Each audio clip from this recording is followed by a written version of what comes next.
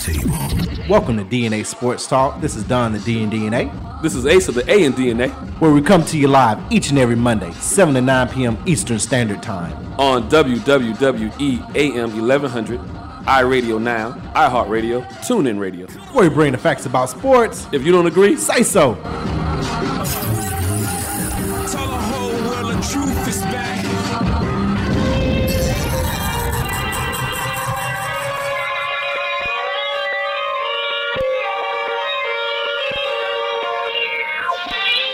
Throw rocks at the throne. Allow me to reintroduce myself.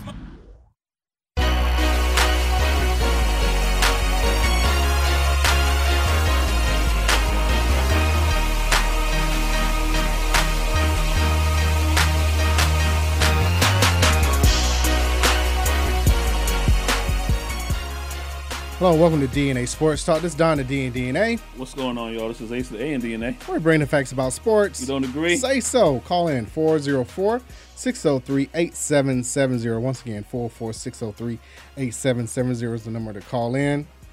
We're also live on Periscope as well as Facebook. As we get into our list of topics for today, we're going to start the show off with NASCAR. Then after that, we'll get into some Major League Baseball. A couple of people have backed out of deciding to attend spring training. We finally got a date set. One person like, I got my ring already. Good. Right. Just got it, too. Yeah. Ain't even came in yet. Yeah, I'm good. Baseball has finally decided to set a date once again. We talked about it a little bit last week and predicting it, when that date would occur, and it happened just like was predicted. Y'all had the dates right. I stuck to my 80%. To 80%. Baseball got to have that money. What you kind of seeing now, not just baseball, but the trickle-down effect is the fear of COVID going to be enough to outweigh the money? The money, basically. But, no one's going to get their full, right? No one. So it's the cause and effect, right? Everybody trying to figure that out, and it's NBA as well. We'll see. Every time you turn around, somebody else has 5-6 people got it. Not just the players, but team or it's doctors. funny that the NBA said, "Yeah, we tested everyone, and 16 players have it." We've counted. If you count how many players had it from when it started, it's like 30 players. Yeah. And it might be more than that. Almost one for every team. Pretty much. Yeah. It's one for every average team. One per team. So, it's even WNBA players. And maybe I would be a little bit more optimistic. I mean, they're gonna have it, but I'd be a little bit more optimistic about the safety if they just wasn't going to high areas. Like you going to Florida or Arizona, where Florida's becoming the second epicenter behind New York. They're gonna be looking like. Well, I think they overtook them this past week. They had to. They're more Texas. Because they had more cases in one day. They beat their own record. As a matter of fact, it was 9,000 cases. Texas and Florida talking about hold my beer every day. Can they just go to? I mean, even though I make fun of them all the time, Utah. There's nobody out there. North Dakota. Exactly. Idaho. South Dakota. It's not cool. Maybe they don't. Wyoming. They don't have beaches in Idaho and probably where they need to be. They don't get no Wyoming. trouble. Wyoming. Go to Helena. Kanye records his albums in Wyoming. So they gotta be you something think it'd out be there. more spread out? They can use the money. I mean, you're only gonna have 15. Well, the basketball, you're not gonna have nobody in the arena. So, it's gonna be family members and So why not pick a place that's less densely populated? Yeah, or you go to the place you go to there because if I'm not mistaken, some of them don't care anyway. Do you wonder if that was ever thought about as far as like, let's go to a place where it's spread out to where it's not a high population. They're going to Disney World for what? People can't go to the games. They're going to Disney World because ESPN. Money. ESPN, that's the Disney family. Well, ESPN needs to go out to Wyoming and North Dakota. It's probably not. So on that side, it's probably easier. Obviously, all jokes aside, it's easier for but they don't television. They don't have the facilities. That's the other that too. thing. Yeah, they got a gym, not an arena. Right. They have a gym.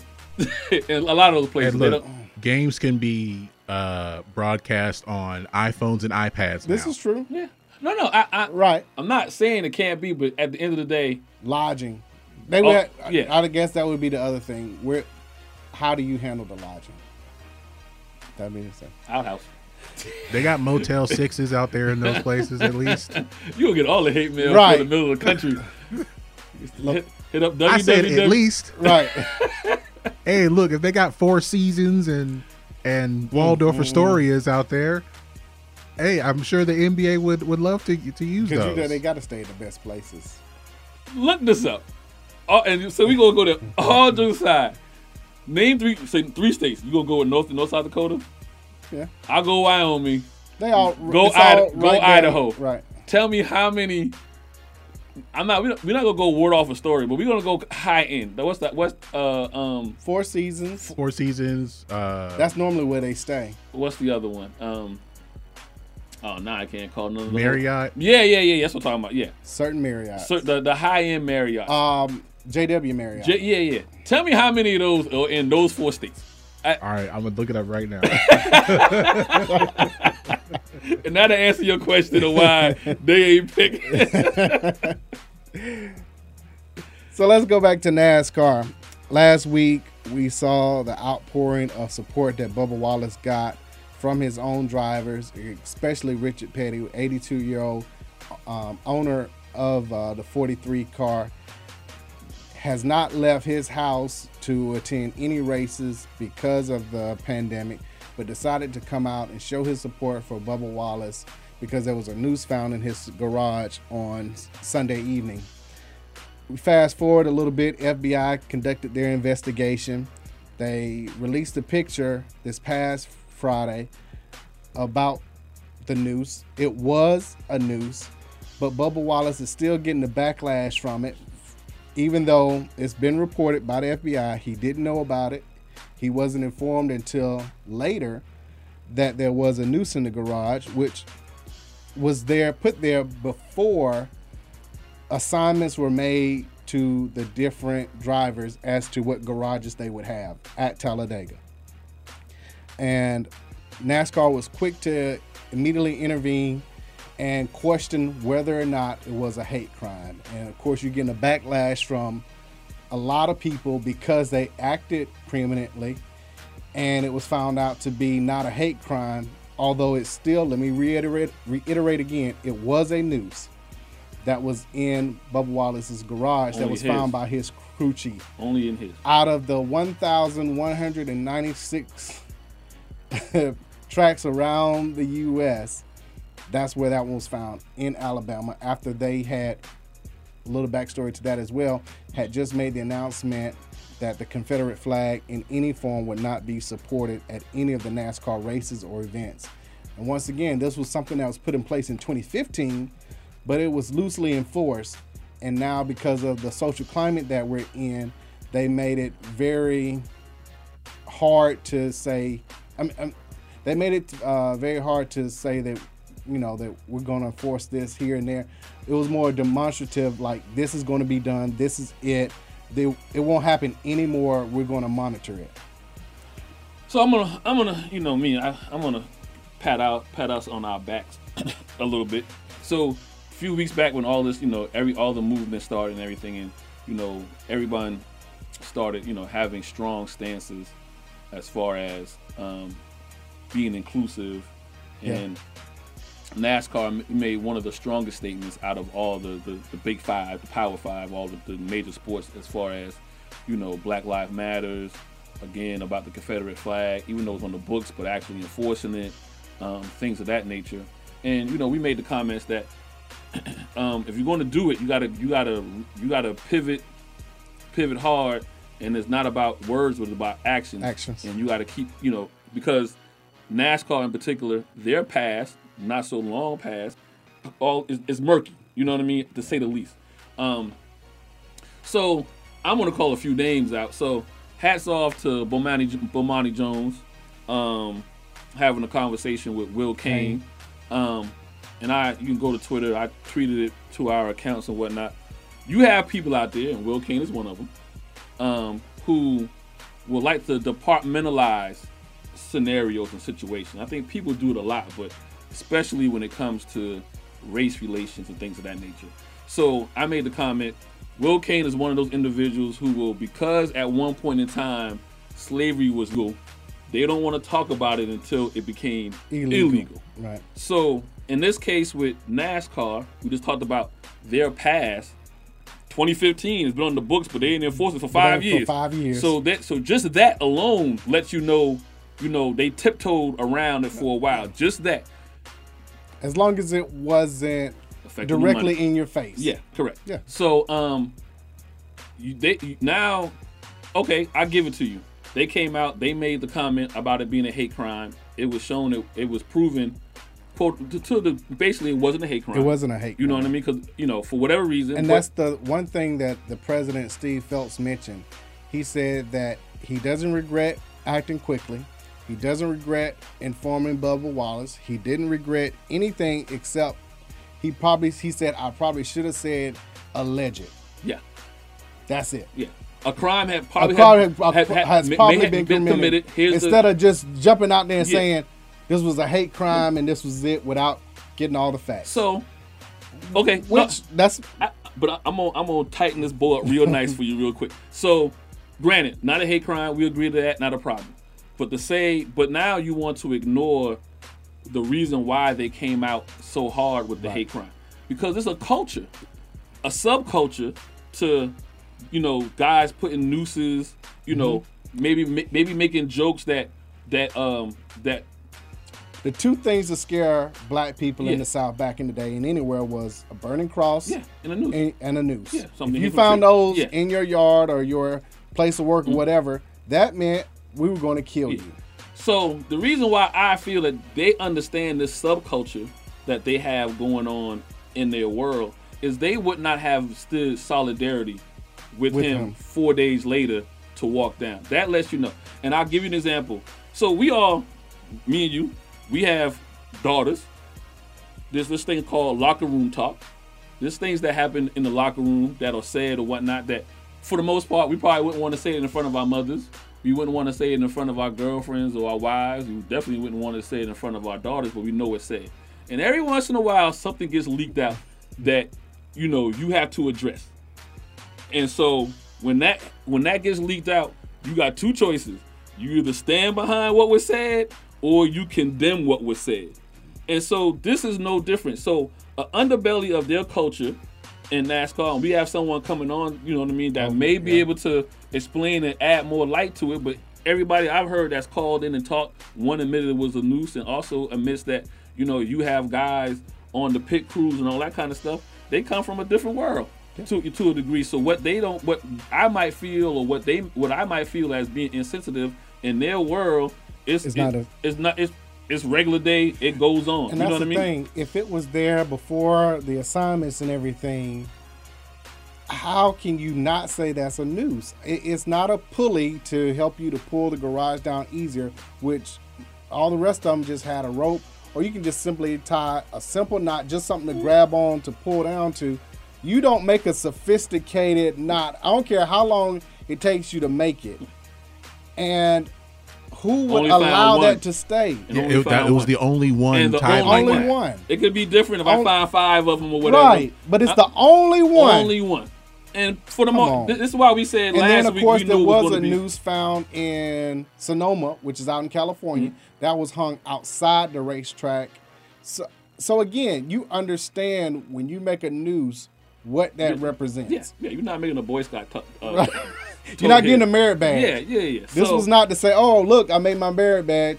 That's it. You have people like Will Kane, I'll keep calling his name, who wants to just hang on the fact that they came out and calling it a hate crime and it wind up not being one, but they don't want to have a discussion about the subculture, if not just in NASCAR, but also in a lot of the regional areas that NASCAR performs in. You know what I mean? So their races are in South Carolina, in Georgia, Texas, Florida. So, certain areas where that is part of their subculture. You can't say that a lot of your people who view have strong feelings when it comes to the Confederate flag, because you wouldn't have people flying, spending good money to fly a airplane with a sign saying defund NASCAR. Right. So, you just can't ignore those things, and you have people that want to hop on it, because for a lot of folks, it is uncomfortable. It is uncomfortable to look in the mirror, and that's why I said about the locker room talk.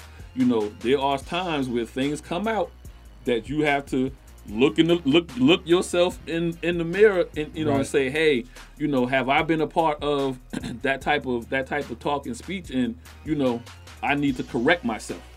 I'm just glad that NASCAR said that they will follow the same protocol if they had to do it all over again. And they're learning.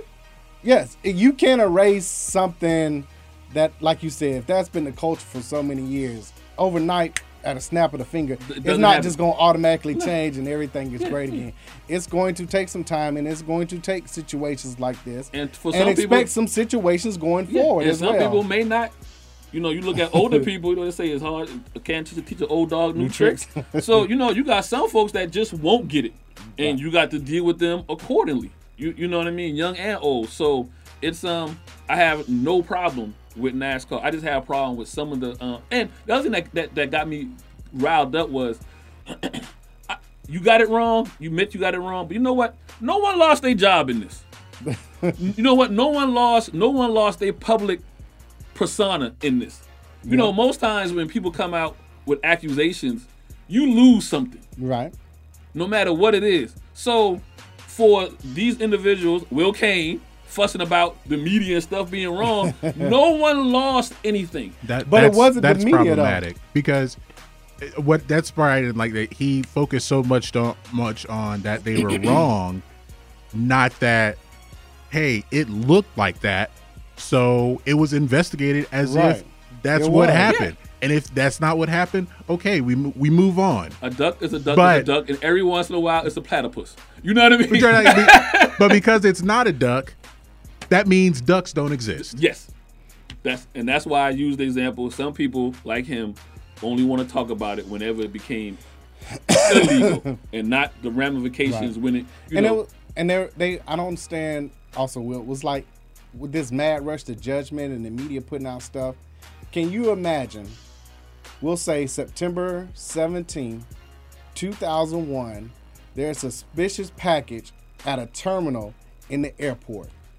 What would happen if on September 17, 2001, there was a suspicious package at an airport terminal? Oh, evacuation? Yeah. Thank you. Yes. Bringing in. So would you be upset if you missed your flight? Would you be upset if you missed your flight? I would understand. Or you got redirected? I would be upset, but I would understand. You would understand. A logical person would understand. You know what? We just had 2 buildings fall down. Thank you. And so anything that's going on right now, you're going to be on high alert. Exactly. So for NASCAR, they just made this. They made this decision. They just had somebody fly a plane over there from a defund NASCAR. Who knows? We had some no-name driver, but he's not the only one. He just publicly came out and said it. You know what? I don't agree, and I'm not going to race or whatever. Well, there was one track owner who had ropes for sale called Bubba Ropes. See, I didn't.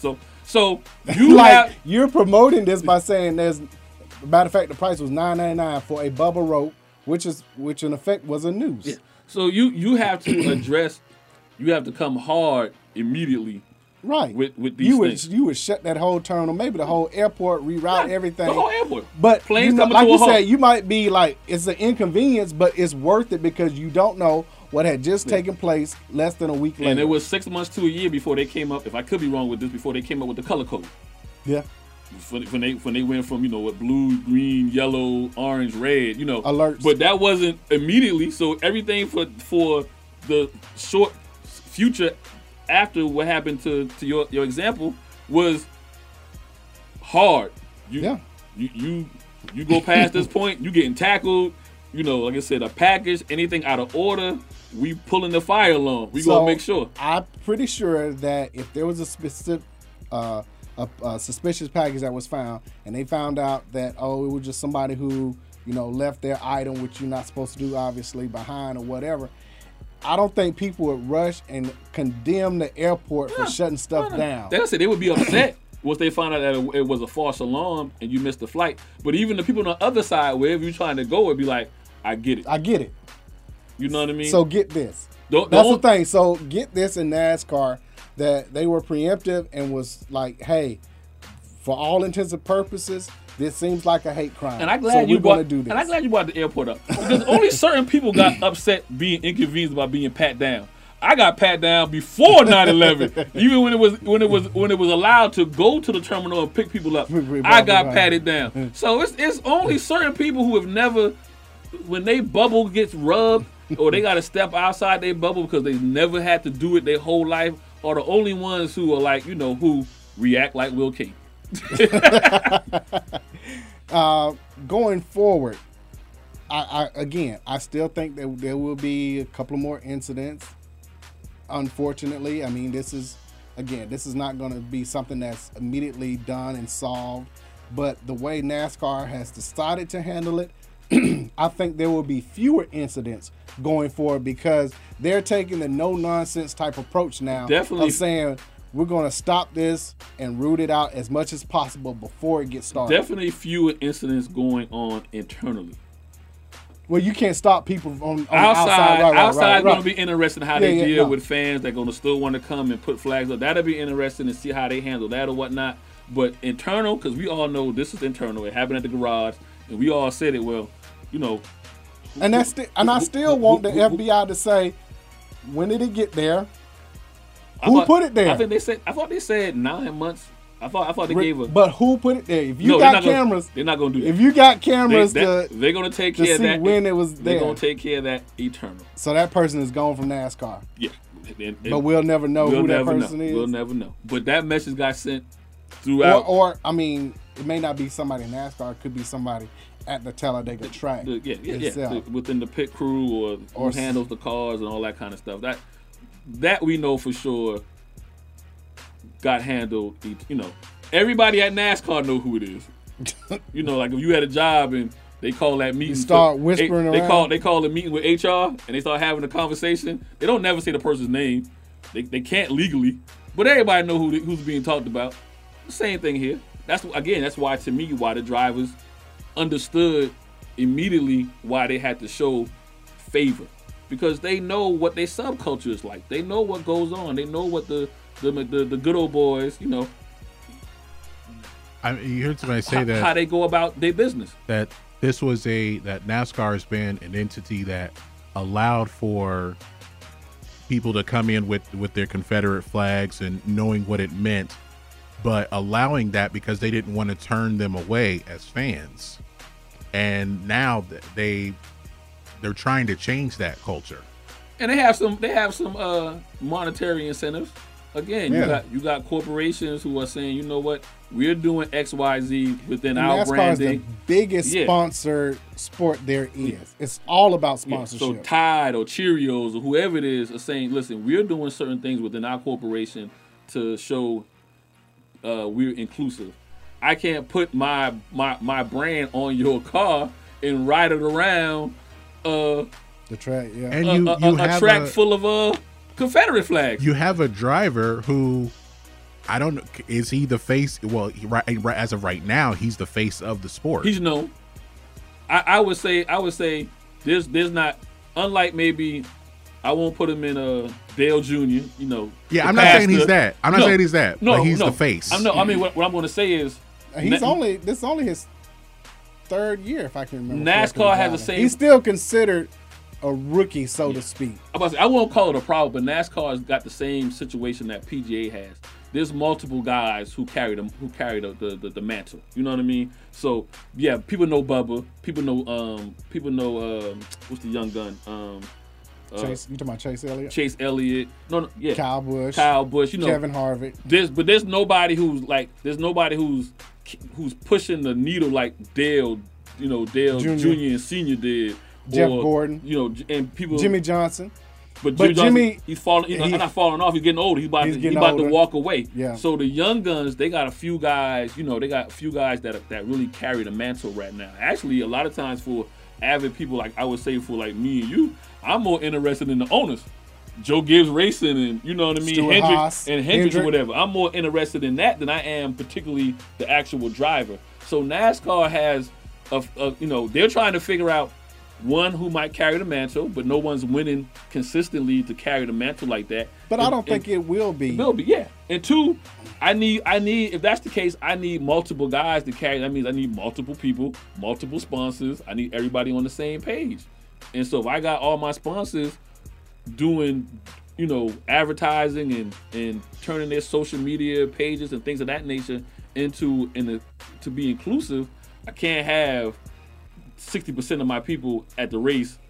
And one of the things is, Kyle Busch, he just wrecked yesterday at Pocono. So here is your defending champion, hasn't won a race yet this year. I don't think, if I'm correct, someone correct me, I don't think he's even gotten a playoff point yet. So that makes it hard when your defending champ is not having a good year. Yeah. It would be the same as Kawhi having a bad year right now. It's hard to promote a champion when they're struggling and they haven't they haven't had a decent year so far. And that's what's going to make it tough in NASCAR. That's why you have to have a slew of drivers that can race well so that there is more competition in the sport. And, speaking of, shout out to Denny Hamlin, who won at Pocono yesterday. No surprise there. I want to say that was his 6th time winning at Pocono. He's used to it, so he, of course, is automatically into the championship. Kind of cool when he was coming down the last lap, and after he took his victory lap, kind of spent out and looked like he was facing the drivers like, yeah. I run this. This is my track. Going in 60 seconds. Right, at that point. And going forward, it'll be interesting to see if they're going to allow some fans to come in again. They didn't have any at Pocono, but they did at Dega. And going forward, I expect them to have a few more fans, but not as many, so that they can try and reduce the amount of outside situations that could take place, as far as a noose or Confederate flag or whatever. The less people now, it'll be a training ground for them on how do you go about dealing with those situations, or crowd control, and then you also need to kind of worry. You still got to worry about COVID, so so they got all three of those things coming at them at the same time. I wanted to ask you something. I know it's not NASCAR. It's the Indy or Formula One, or I'm not sure what's part of it. With the Indy 500 coming, they're still going to be at half capacity, which is still 125,000 people. Is that? Do you think that's safe? Nope. No. But see, this is you use the word safe. Is it safe for whom? Is it the safest possible way to have people there?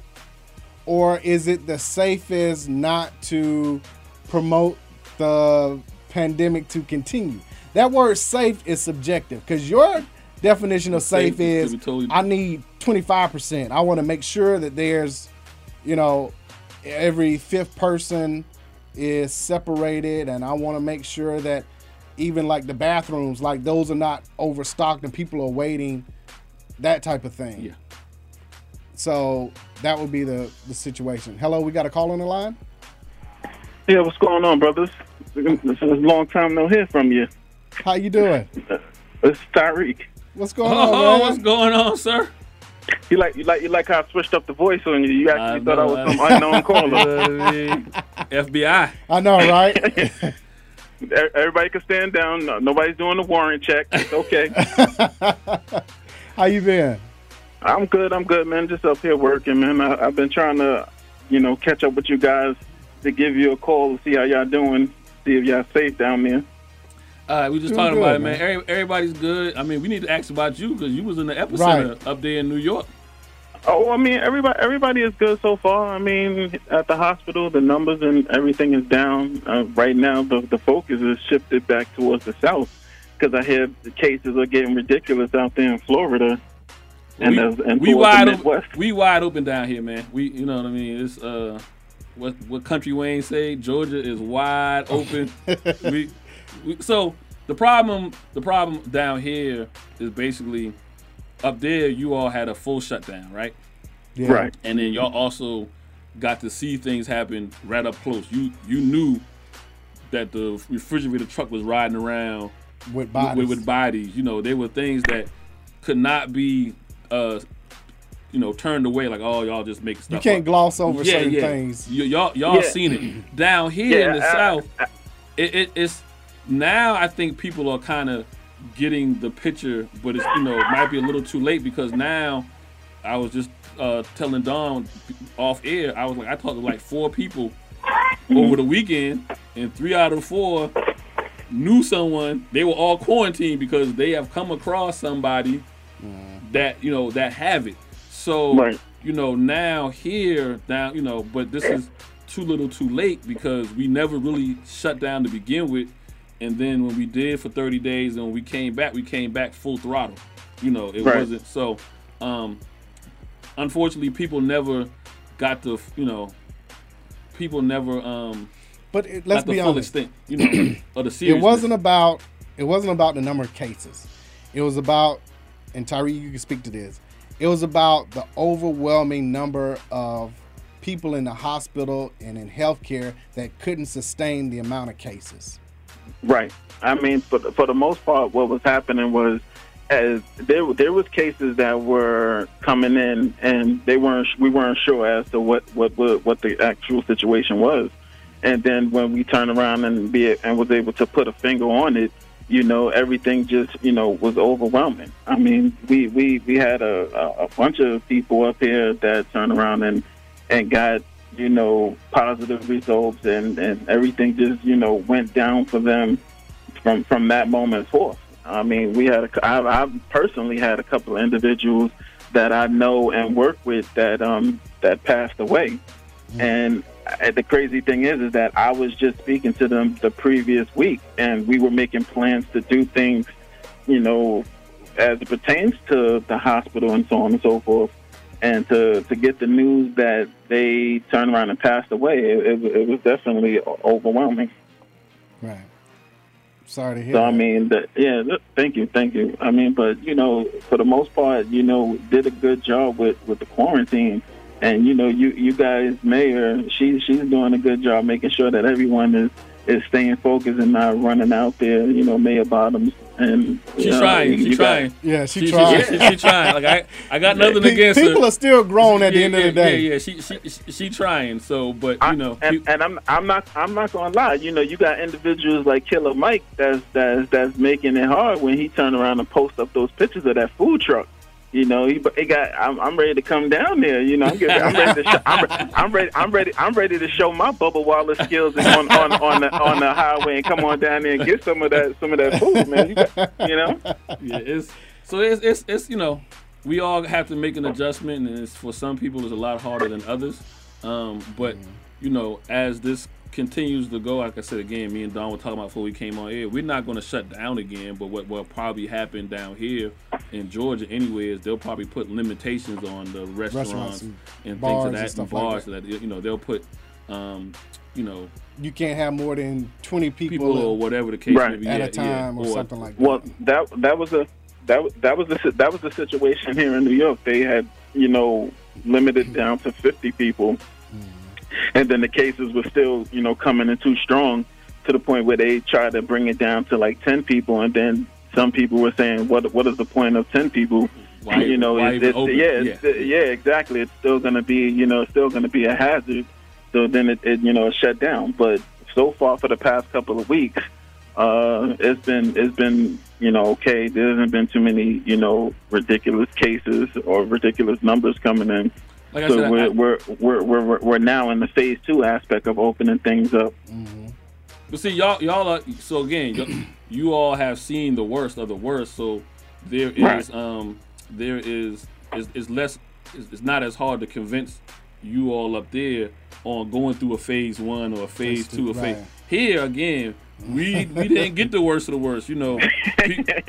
People literally still thinking COVID is the flu, not in the flu family, but is the actual flu.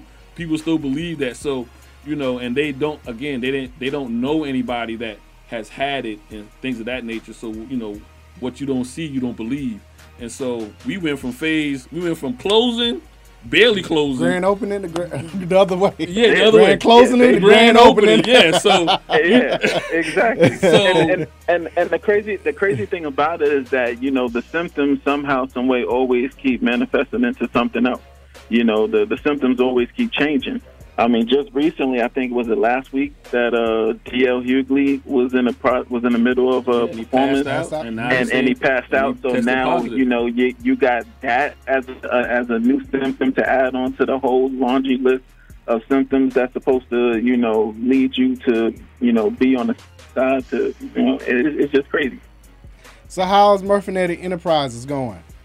Oh, I mean, it's going good, brother. I mean, I was hoping to get down there and share with you guys the new news that the Big City Night screenplay just won another award from out in Los Angeles. Yeah. You know, thank you.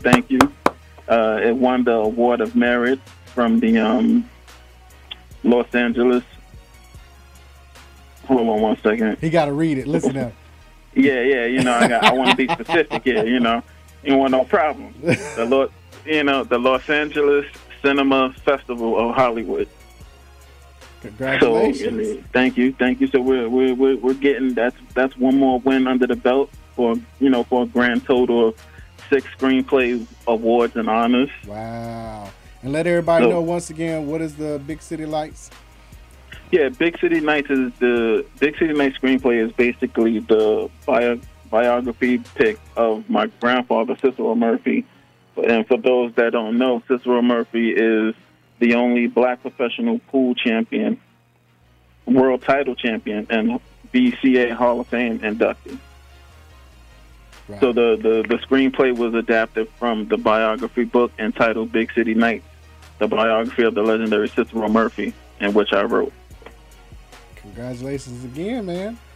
We're doing good. I hope all of this. Yeah, for sure, man.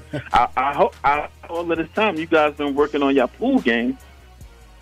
I get on a good day. See what had happened was depending on what kind of drink COVID-19 happened, so that depending on what kind of drinks you put in front of you. You know what I mean? See, ladies and gentlemen, if y'all listening to this, that's when you turn around and start acting like you have static and. Like, what? I'm sorry, I can't hear you. What? No, what? They weren't practicing whatsoever. Depending on who they need to be. Depending on who the alcoholic sponsor is. Yeah, you know what I'm saying? Hey, you know me. Anything tequila, I'm with. Mm-hmm. Crown, 100% agave. Crown. You hear us, Crown? Mm-hmm. All the colors. Vanilla, apple, they all inclusive. Right. I'm inclusive. All the colors. In other words, ladies and gentlemen, they are just out of control. Hey, brother, let everybody know how they can reach you, the merchandise they can get, you know, the book they can pick up, the screenplay, everything. The shoes. Oh yeah. Speaking of the footwear, how's the footwear treating you, gentlemen? Very nice. I only pull it out for special occasions. You know what I mean? I want stepping people to out know, shoes. You know, stepping out. Yeah, we don't just everyday wear them. You know. Okay. All right. Okay. Hey, look. You know, since all I can do is go to the curb and put the trash can, you know, every now and then I put them on, step outside. So now you know who got all the money. That's that good life. You know what I mean? That's that working from home life. He said, "Listen, I put these on. I only take about 20 to 30 steps. Right, that's about it, baby. That's it. Then they go back in the box." Well, we got places to go, but I ain't trying to go. I ain't trying to go there. Too many folks, man. Too many folks. I hear you. No, you can turn around and pick up the book at www.murphyentsolutions.com. Once you pull up the corporate page, you'll see the link to the book right at the top right side corner. You can also shop Murfinetti at www.murfinettifashions.mybigcommerce.com. You can reach us on Instagram at Murfinetti, MURPHNETTI. You can also reach us by that same handle on Facebook. And the Murphy for the MES, you can reach us at Murphy Enterprise Solutions, as well as on IG at the CEO for MES. There it is. Hey, appreciate you calling, brother. Stay safe. Look forward to seeing you in person soon. Absolutely, man. Hopefully things, be smooth and I can come down there and check you guys out with, by August or September or something along that line. Otherwise, we'll turn around and have to take this thing up later and going into the new year or something. I hope it don't take that long, though. Yeah, well, you're always welcome. Too. Always, bro. Appreciate you. All right, fellas. Take care. All right, we'll see you. That was grandson of Cicero Murphy, Tyreek Murphy, who, once again, who is the only black that is in the Billiards Hall of Fame.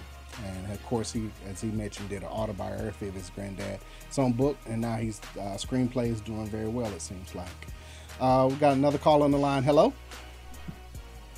Hey there. How you doing? Is this Mr. Ribs? This is Willie T. How you feeling, yes, sir? Sir. How you doing? I've got a pulse. There you go. Got to start there, right?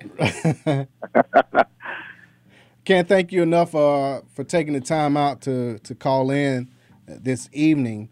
I got to ask you, being one of the prominent black race car drivers, what type of hatred did you get from being that?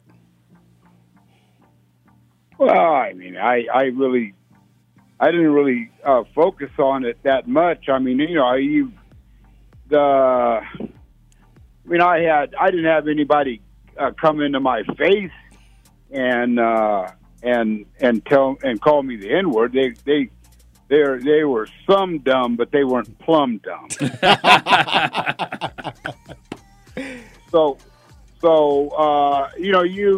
I got death threats along the way and some hate mail, but I was no big deal. I didn't give a damn about that.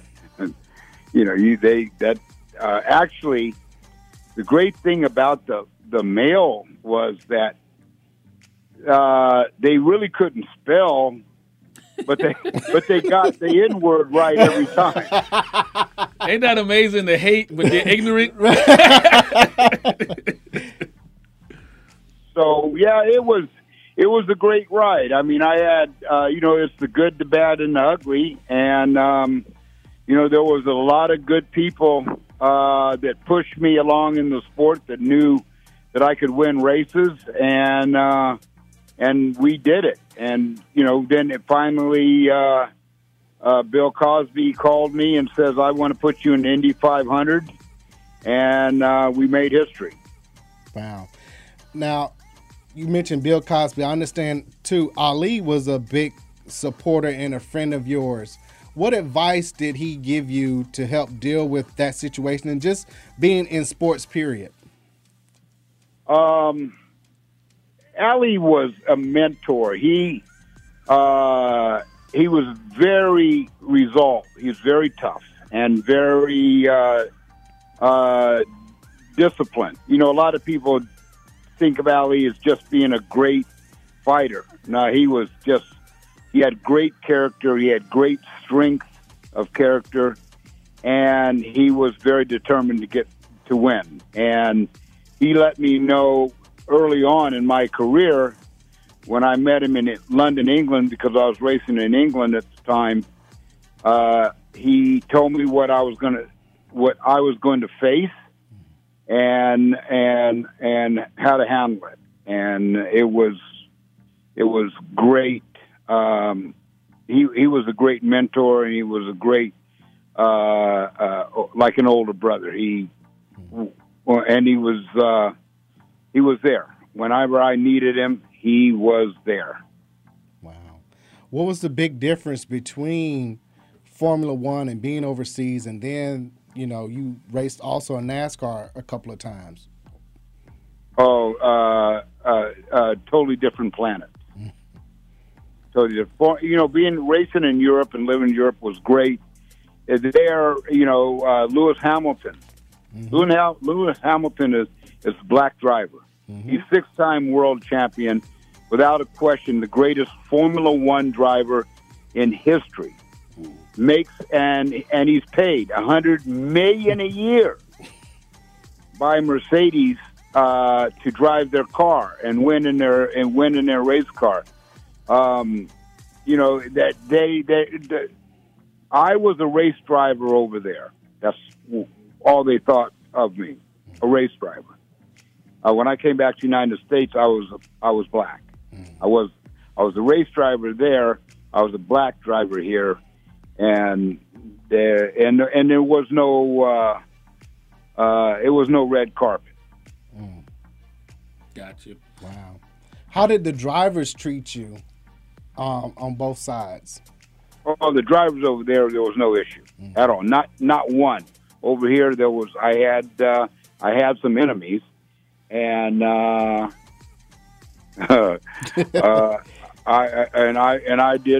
wasn't going to change it. I didn't want to change it. If you want to be my enemy, I want you to be my enemy. Where did that come from? Where did that bravado come from? Well, my grandfather, my family was very very successful in business. My family money sent me to Europe and to start my racing career. And my grandfather, I lived on the ranch with him, and I grew up on his ranch. He was a very tough guy. He didn't, you didn't talk back. What he said, you did. But along the way, he was, he had a hard work ethic. The harder you work, the luckier you get. So with that, and plus, he'd put his foot up your butt in a heartbeat if you didn't toe the line. You did not get in trouble with the law. You did not. We didn't get to go out and play. We had to work in the family business or work on the ranch. So it was all about hard work and discipline, and that was his focus. But he said, "You never turn the other cheek, ever. When you're in the right, you don't turn the other cheek." And that was my first lesson to dealing with the real world, especially given the career I was in. Right. You mentioned the real world, and on our show, that's what we try to do is relate sports to real world. How was it, you were destined to, as you mentioned, to be part of this family business. How did you convince your folks that you didn't want to have anything to do with the family business? You wanted to make a career out of racing. Did you see the movie Uppity? I did. Okay, all right. Because I was thinking, wow, you're pretty briefed on what happened. Yeah, I kind of try and do some research. It wasn't really hard. I didn't want to work in the family business. I couldn't work for my dad anyway. I could work for my grandpa. I couldn't work for my dad because he was always late paying, right? Sound like dads, right? Don't give you what you're supposed to get. Yeah. Now, when you work for Henry, my grandfather, your check was waiting on Friday. When you were done, but you were also you were on time. He did not tolerate being late for anything. So, I told my mom that I wanted to go to Europe and start racing, and so she said, "Okay, well, I'll talk to your dad about it." And because he understood the sport of auto racing, he didn't have a problem with it, so they sent me off. Okay, so all you young people out there, if you don't want to go to family business, you go through mom first to get dad to let you go and do what you want to do. Right. It don't change no matter what it is. No matter what it is. You go to mom first. You get mom on your no, side. I knew that, I went to her first because, he's not going to tell her no. So therein lies a secret as to how to do that. When you raced in NASCAR, the way that you were treated and everything, what did you see from some of the owners that said, okay, I'm ready to leave this all together and go back to Trans Am or Formula One? Well, we didn't have the support, or I didn't have the support, and the team owner in NASCAR that I was racing for, he had support up until he brought me on as a driver. And then the sponsors turned their back and went somewhere else. And that included Chevrolet Motor Company, General Motors, and their Chevrolet brand. They were very hostile. Chevrolet was very hostile to me in my career, and I'll never forget that. And so we had no support. And the sponsors that were there prior, they wouldn't. And even to this day, they're not very supportive. Wow, man, that's sad. Have you had a chance to talk to Bubba Wallace since all of this took place? No, I do not. I've never talked to Bubba, and I think, I think I might be a little bit. The industry, especially NASCAR, regarded Willie T. Ribbs as Django Unchained. Yeah, I was on, and he raced for Richard Petty. He races for Richard Petty, right? And Richard has never been a Willie T. Ribbs fan, and it wouldn't shock me if they told Bubba Wallace, "Don't talk to Django." Wow! So even to this day, that's crazy. Even to this day, because I'm going to tell that young man the truth, right? And they don't want to hear. They don't want the truth, and I know the business, and I understand it, and I know what they do. I will know what they do on and off the track. I know what they do in the boardroom and how they make their decisions. I know what they do in terms from the technical side in the sport. I grew up in it, and so he's got to if he Lewis Hamilton and I are good friends, right? But I don't know Bubba, and he's going to learn, and he'll learn his way. Yeah.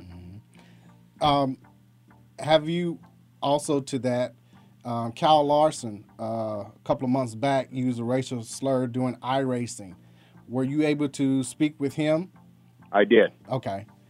I spoke with him, and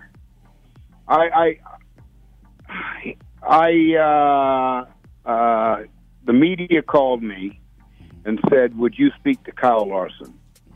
And so I said, "Yeah, I'll speak with him." And so they called him, and he said, "Why? You sure he'll talk to me?" I said. So they called me. He said, "Kyle is a little nervous about calling you." I said, "Tell him I'm a big man." So he called, and I talked, and he comes from that environment. Okay, he was born in Elk Grove, California, near Sacramento. And he moved out there, and he that NASCAR environment kind of language. I dealt with it. So, he made a mistake. He's a young kid trying to be cute. And I said, "Well, you're trying to be funny, and you didn't know the mic was open." So, I said, "But, whether you say or use the hard R," I said, you're a professional, and beyond that, you're more intelligent than that. Okay, anyone that's using it, and if you're using it like that, it just shows how dumb you are, right? Right. And I said to him, I heard it all the time. No one called me to my face, but I read it and in letters, and you could read the lips from some of the fans in the stand. Right. So I had a good talk with him, and I've talked with him since. And I just said to him, I said, you've got, you're going to, this is going to hurt you, professionally. And the only thing you can do is try to atone. Just do the right thing, and people will forgive. But you don't do it again, son. Right. Of course, Wendell Scott was the first black driver in NASCAR. Did you ever have a chance to talk with him and y'all share the experiences that you were going through? Unfortunately not. Wendell retired before I started racing. Okay. And because he was out in Virginia, and I never saw him at any when I was doing NASCAR races, I never saw him at a race. And and I was on the other side of the country, so we never came in contact with each other. And once I started racing IndyCar, he passed away right when I began my IndyCar career. So we never made contact with each other, which is really sad. I would have loved to have sat and talk with him and got his perspective on and what he dealt with. And I can't imagine what he dealt with. Because what I dealt with, Bubba Wallace has no idea. Okay, he made a statement a couple of days ago. No one could walk in his shoes. Hey, son, I was wearing boots. Wow. Hey, we don't want. Hold that thought. We don't want. We're at the top of the hour. We need to take a quick break. Would you please hang on so we can finish this? You got a deal. All right, yes, sounds sir. great. Thank So you. this is DNA Sports Talk, 1100 a.m. We got Mr. Willie T. Ribbs on the phone. We're gonna take a quick break and come back with him.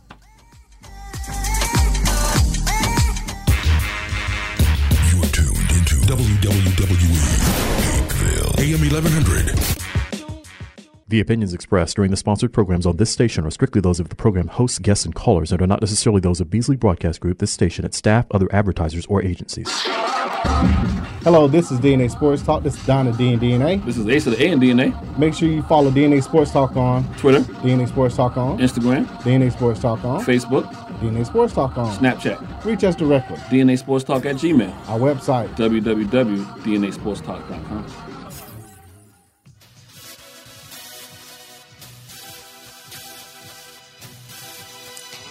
Jackie Robinson. When you hear that name, you automatically think of strength and courage. You think of someone who broke down barriers. It's time to add another name to those qualities. Cicero Murphy. Hailing from New York, he is the only Black American world title winner and Hall of Fame inductee into the Professional Billiards Hall of Fame. Did he endure the same treatment as Robinson? What motivated him to get to the top of a Caucasian-dominated sport and stay there? Pick up a copy of the book, Big City Nights, the biography of the legendary Cicero Murphy. It is beautifully written by his grandson, Tyreek Murphy, recounting what made his grandfather a historic man. You can go to Amazon and get a copy of the book for your Kindle or in paperback form. Make sure you go and read about the billiards Jackie Robinson.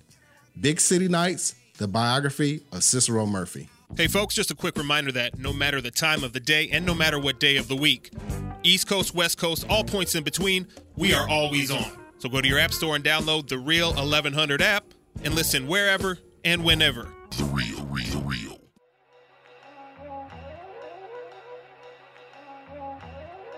And now, back to DNA Sports Talk with Don Stinson and Asa Brown on WWE 1100 AM.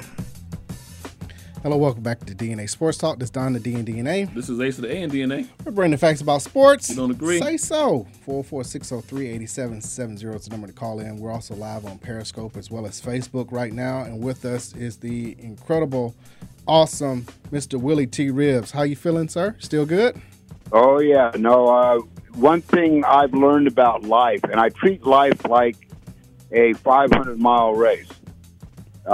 You've got to go fast, and you've got to stay focused, and you just don't get tired.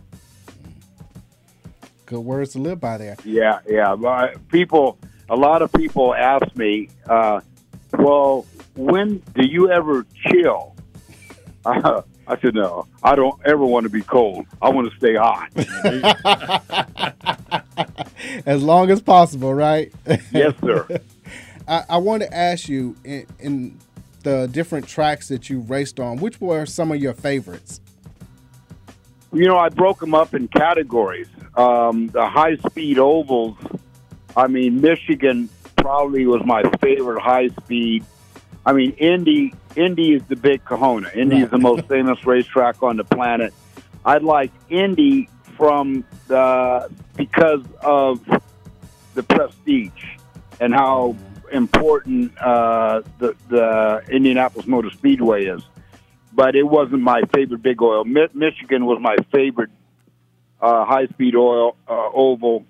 My short oval, which is 1 mile track, was Loudon, New Hampshire. I like Loudon.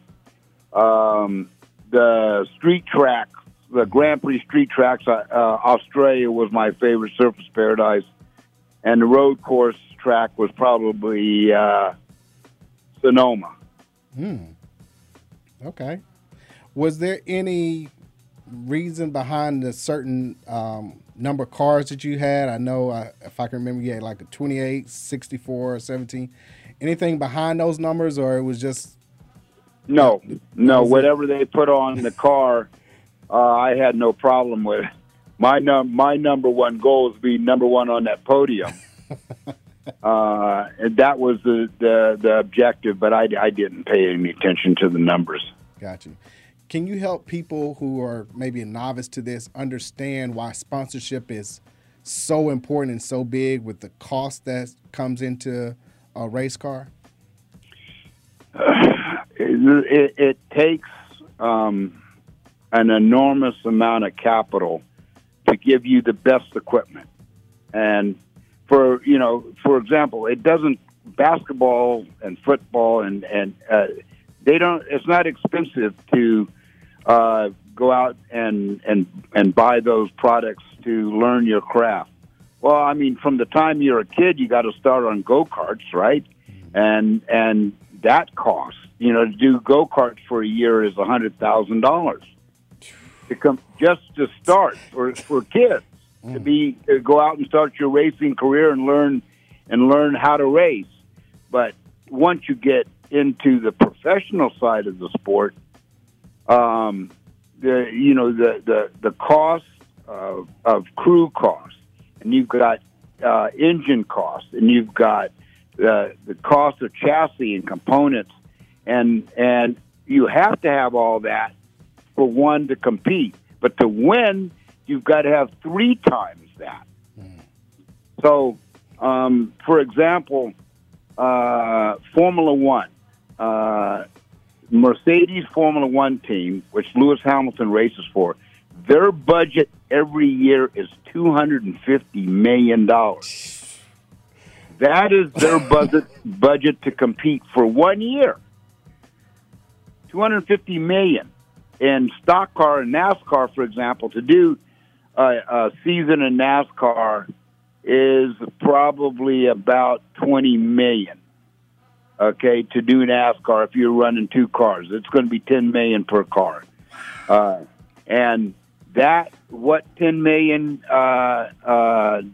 buys you is the team, the personnel, the travel, the R&D, the engine, the cost of engines, and the cost of everything that goes into making that car fast is a lot of money. And by the time you add it all up, that's what it would cost to do. For example, if you wanted to go and jump in a stock car and race, and provided you were qualified to do it, you would have to bring LeBron. Let's say LeBron James was sponsoring you. LeBron James would have to pay that team $10 million for you to race. That doesn't include your salary. Wow. That's just to put the car on the racetrack for every race, including practice and testing. So who did you have to prove to that you was good? Well, they back when I was racing, when I went to England, a lot of the top teams over there saw me win races, and it's like young players in high school and college. The pro teams are watching, right? They are watching who's good, and it's same with auto racing, especially in my day.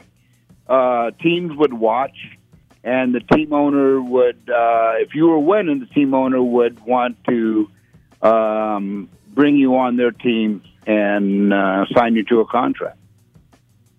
Gotcha. Okay. But they're paying attention.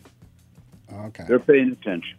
So I guess it would be the same as like scouts. So regardless of whether you're racing overseas or in the U.S., that there's someone who's usually scouting and keeping up with how well you're doing in the race. Oh yeah. They'll follow you if you're winning races. You'll usually get a call from them, and they'll ask you what your commitment is with that team for the future. They want to know what your direction is going, what you want, where you want to go, if you're going to stay with them or not. And if it's a great team. For example, Penske, if it's Roger Penske's racing teams, you're going to pay attention to what they want from you, and if you can and if they sign you, you're going to go. Okay, wow, that's interesting. No, I had no idea about that. Looking at Lewis Hamilton, what advice have you given him? I saw him at the last race they had here, the U.S. Grand Prix, and they have it in Texas here in Austin, which is the track's about 40 minutes from my home. And I'm his guest every year, and I know his father, Anthony, real well. And the only thing I say to him, there's nothing I can tell him about driving a race car. Nothing.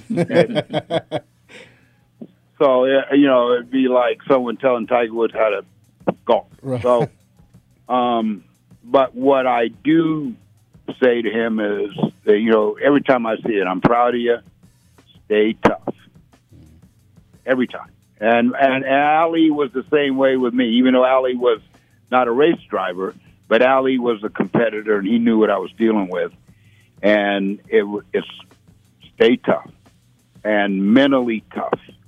And that's what I say to him every time. So that's why you were dancing on top of the car with the shuffle? Ali taught you that? Yes, sir. Yes, sir. I got one question for you, sir. Can you give us an unwritten rule in NASCAR in racing? Like, so sometimes we see the guys at the end of the race, all they fighting with everything on, but they're quite upset about a particular accident or a bumping or whatever. Or there's some unwritten rules that, or one unwritten rule that you can kind of tell us that say, hey, if you ever see that, that's going to cause some problems at the end of the race. There's a saying in the sport: don't put my life in your hands. And that's exactly that's the unwritten rule.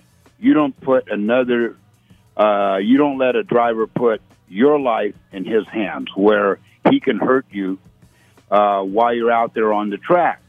And a lot of drivers, in most cases that doesn't happen, but sometimes a driver will get up underneath another driver and hit his corner panel and spin him out. And so, a lot of drivers, when it's intentional. Gotcha. Okay. These guys who get out of the car and are fighting with each other, They know what's going on. It's no accident. We know whether they know whether it's intentional or not. And I've been in that same situation, and they knew it was going to be a fight. Yeah. So some things, by what you're saying, some things is like you're racing hard, and then other things are just intentional. Exactly. You know when it's what they call a racing accident. A racing accident is no one's fault. It just happens. But you also know when someone intentionally takes you out. It's like if you ever seen hockey where it was an intentional check, right, on some guy. Yeah, well, same thing in a race car. Okay. Yeah, that definitely makes sense. Before we let you get out of here, if you had to do it all over again, would you do it the same way? Oh, yeah. I wouldn't change anything. I've had a great ride and my career, a lot of great people that pushed me along the way and made my career happen. I don't think I'd change much. Hey, excellent to hear. Please let everybody know how they can watch Uppity, the movie that is all about you. Well, I tell you what, at any time they can turn on Netflix and they'll see Uppity, the Willie T. Ribbs story. And I've got people calling or messaging me from all over the world that have seen it. And young kids, older adults, black, white, just Sean Penn, the actors, just saw it. And he tweeted it out about what he thought of the film and how strong it was. And, yeah, it's gotten a lot of great response. I got to say, it was excellent. I just watched it so I could be prepared to talk to you today about certain things, but I'll give you your flowers while you're here. Excellent job. It was an excellent portrayal of what took place, and I don't want to give too much away because I want people to go and watch it. Yeah, I think, probably the biggest surprise that I've received is that how many young kids, and when I say young, 20 to 30, have messaged me and said, I have no reason not to succeed after they saw the film. And, it's about racing, but more importantly, it's about perseverance and never quitting, and being smart. The outthink them. That's what racing is all about, and that's what life's all about. Outthinking your detractors, outthinking the competition. There you go. I can't thank you enough for calling in. Really appreciate it, Mr. Ribbs. And hopefully real soon, in about a month or two, we can have you back on. Anytime. Anytime. Okay, we'll hold you to that now. Anytime. My jaws have not locked up yet. Because you don't want to chill and stay cold, right? Gonna stay hot. Thank you so much. We really appreciate the time. Anytime. Thank you. All right, so have a good evening. Thank you. Have a good one. So once again, first black Formula One Indy 500 qualifier, Mr. Willie T. Ribbs. Go check out his Netflix special, Uppity, Uppity. We just put it in Periscope. And once again, that's on Netflix. It's about his career and his life, Uppity, Uppity, Mr. Willie T. Ribbs. We're going to take a break. When we come back, we'll discuss NFL and NBA. This is DNA Sports Talk, 1100 AM. Be right back.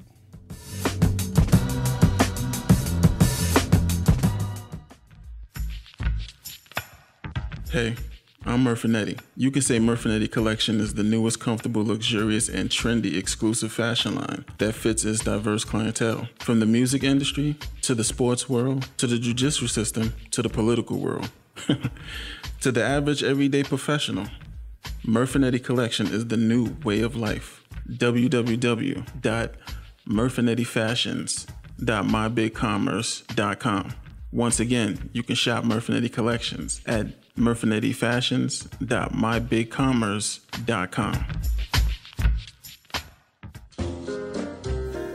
Are you tired of eating the same thing every week? Then wake up your taste buds and go to the best New Orleans-style food in Atlanta. Copeland's of New Orleans in Atlanta has the best Cajun-style food, specializing in seafood. The Jazz Brunch on Sunday from 10 a.m. to 4 p.m. is the best of both worlds. If you're a sports fan, they have several TVs and a great bar to watch your favorite team. Just be careful if the Saints are playing. Tell them DNA Sports Talk sent you. That's Copeland's of New Orleans in Atlanta. 3101 Carl Parkway, Atlanta, Georgia, 30309. Enjoy food and life. Hey folks, Handsome Josh is here to reveal some big news to all the AM 1100 listeners. I have an app. That's right, you can now check out all your favorite programs right here on The Real with the Real 1100 app. Whether it's sports, entertainment, or lifestyle, the Real 1100 definitely has you covered. So why don't you just tell me how much it's going to cost me? And here's the best part. It's available in your Google Play or Apple App Store, and it's free to download. Actually, you can count me in on this one. So download the Real 1100 app today and stay in tune with The Real.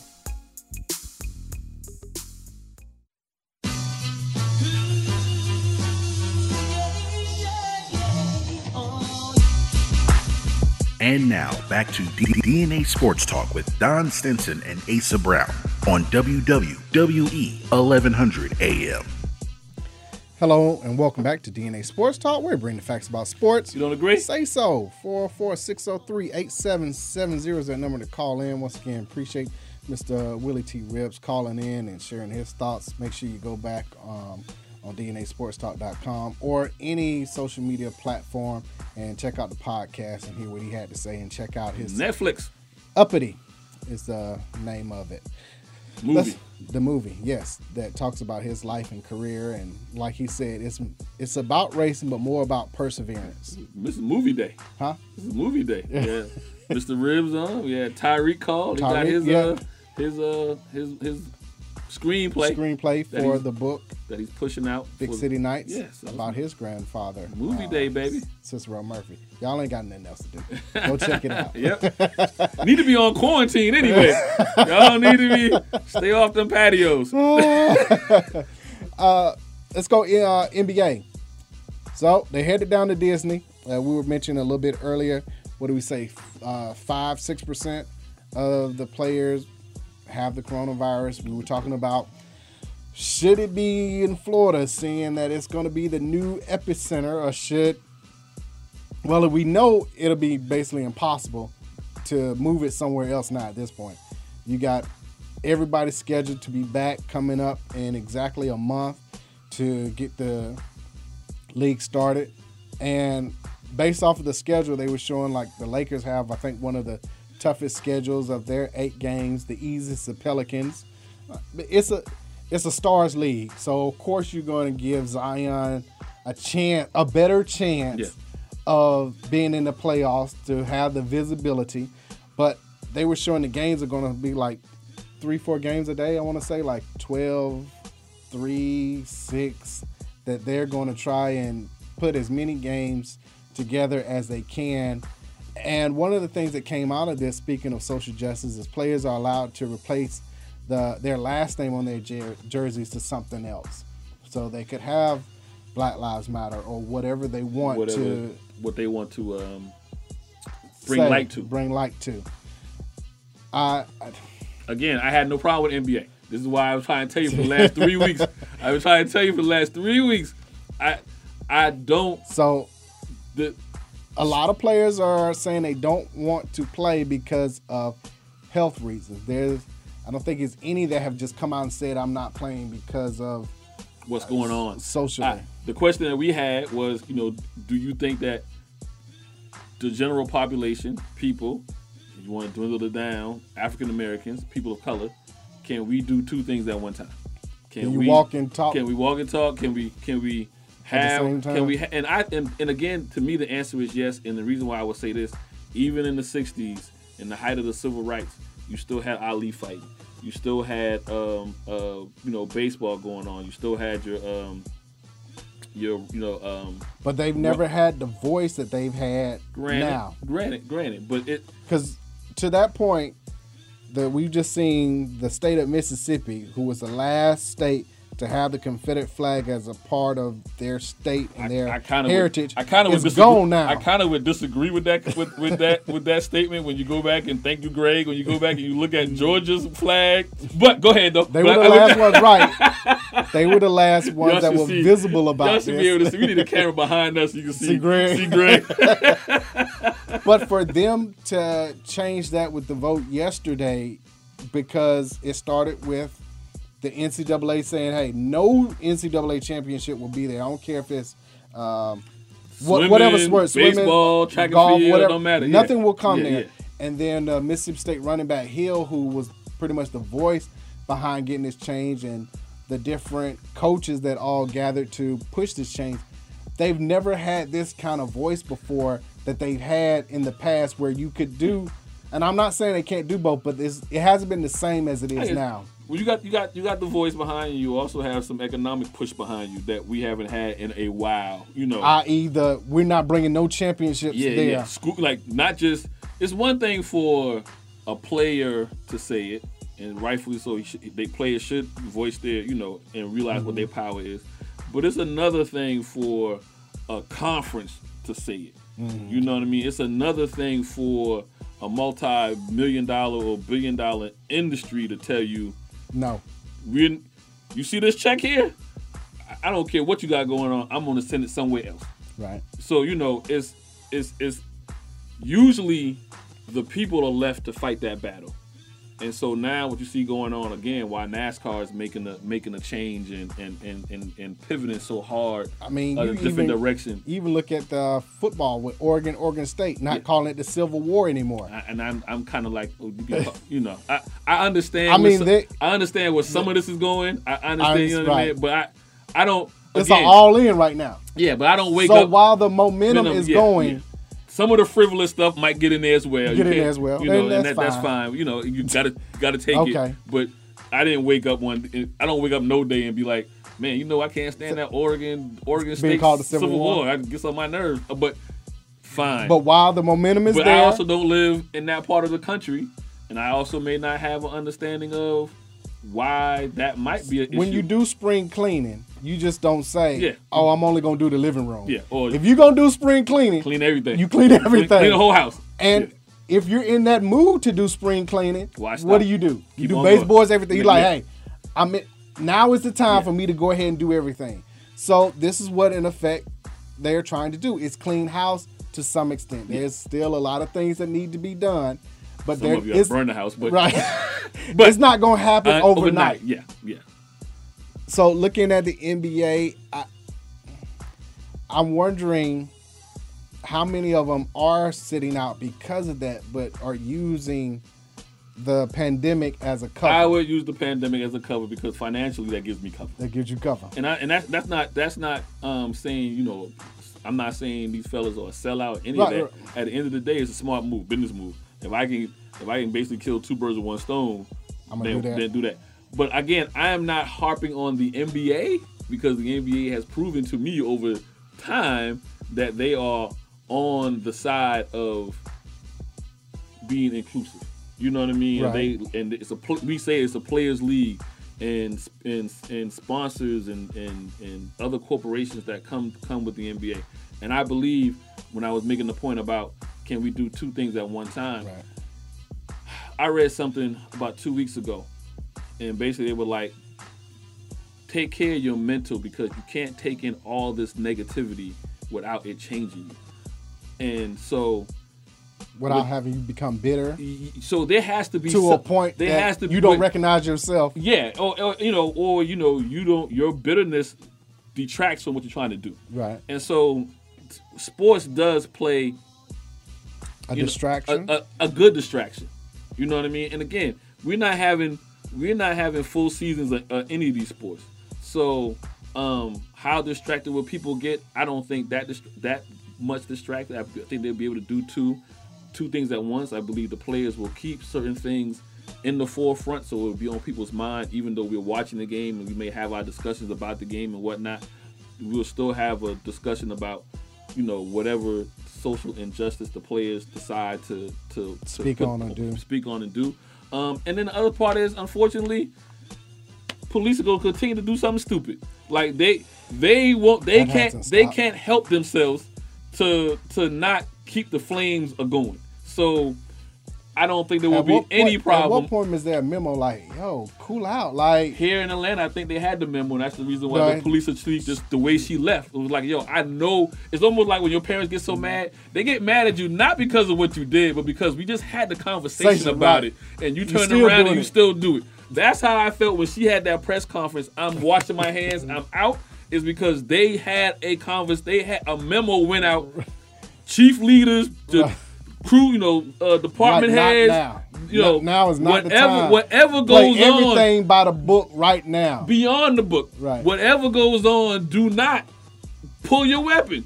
And probably 24 hours later, them two fools pulled their weapon. So it's like, again, the oppressor does not know how to control himself, and so it won't be a problem. Unfortunately, it won't be easy. It will be easy to keep our focus on what's going on with having a little bit of a distraction, which can be good for the soul. Right, yeah.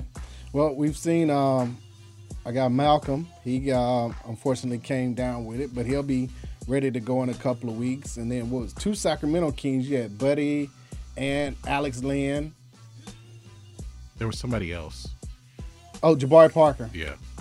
I think there was a 4th player, but he wasn't named. He wasn't named. On the bench. Yeah, deep on the bench. Got somebody. But I think that the one thing that the good part is 5% is still low, and 2 weeks from now they'll be ready to go. So you should be at quote unquote full strength. It's just what takes place once you get down there. If somebody gets it that week of or whatever. Also the Lakers picked up J.R. Smith. The Lakers Cavaliers. The L.A. Cavaliers. The Lakers. The Lakers. L.A. Cavaliers. Are we going to get this? Are we going to get a new version of this? Because Avery Bradley decided to sit out because he has a child, person. I think child. A young child. I guess close to newborn. And I think the child has some type of respiratory issues. They have underlying problems. So, right. Yeah. So you will see a lot more athletes, not just in NBA and basketball, but other sports that will take the same role. We've seen it in baseball.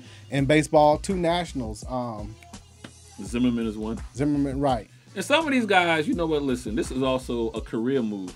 Hey, man, 60 games. Do I play these 60 games or do I wait till next year? Do I rest my body and come back healthy and ready to go? Really come back healthy and ready to go. And then does this 1 year of being off extend me 2 or 3 years out? It'll be interesting to see the ones with the more age. Yeah, the veterans of the game. Where they say, you know what, I don't know. And like I said, it's not a hard call for me if I'm Zimmerman. My ring just got one. Right. You know what I mean? I'm still basking in the glow. Justin's just finished it. Yeah. I'll be there for a ring ceremony, first game, or if you want to FedEx it to me, whatever. It don't matter. But also being away from your family, because you're going to be quarantined in a bubble and away from them. Yeah. So younger players, new to the game, new to the starting their career. This is not the time, whether they want to or not. This is not. It's almost like a new job, right? You get a new job, and if you didn't negotiate the vacation you had before coming on the job, you might just sacrifice that vacation because you don't want to. One, you don't have the seniority or the time built to take it off, and 2, I just started this job and how I'm going to take time off. So unless you got something really important going on, health-wise or religious-wise or whatever, you're going to kind of suck it up. But now, if I've been to a job 10 years.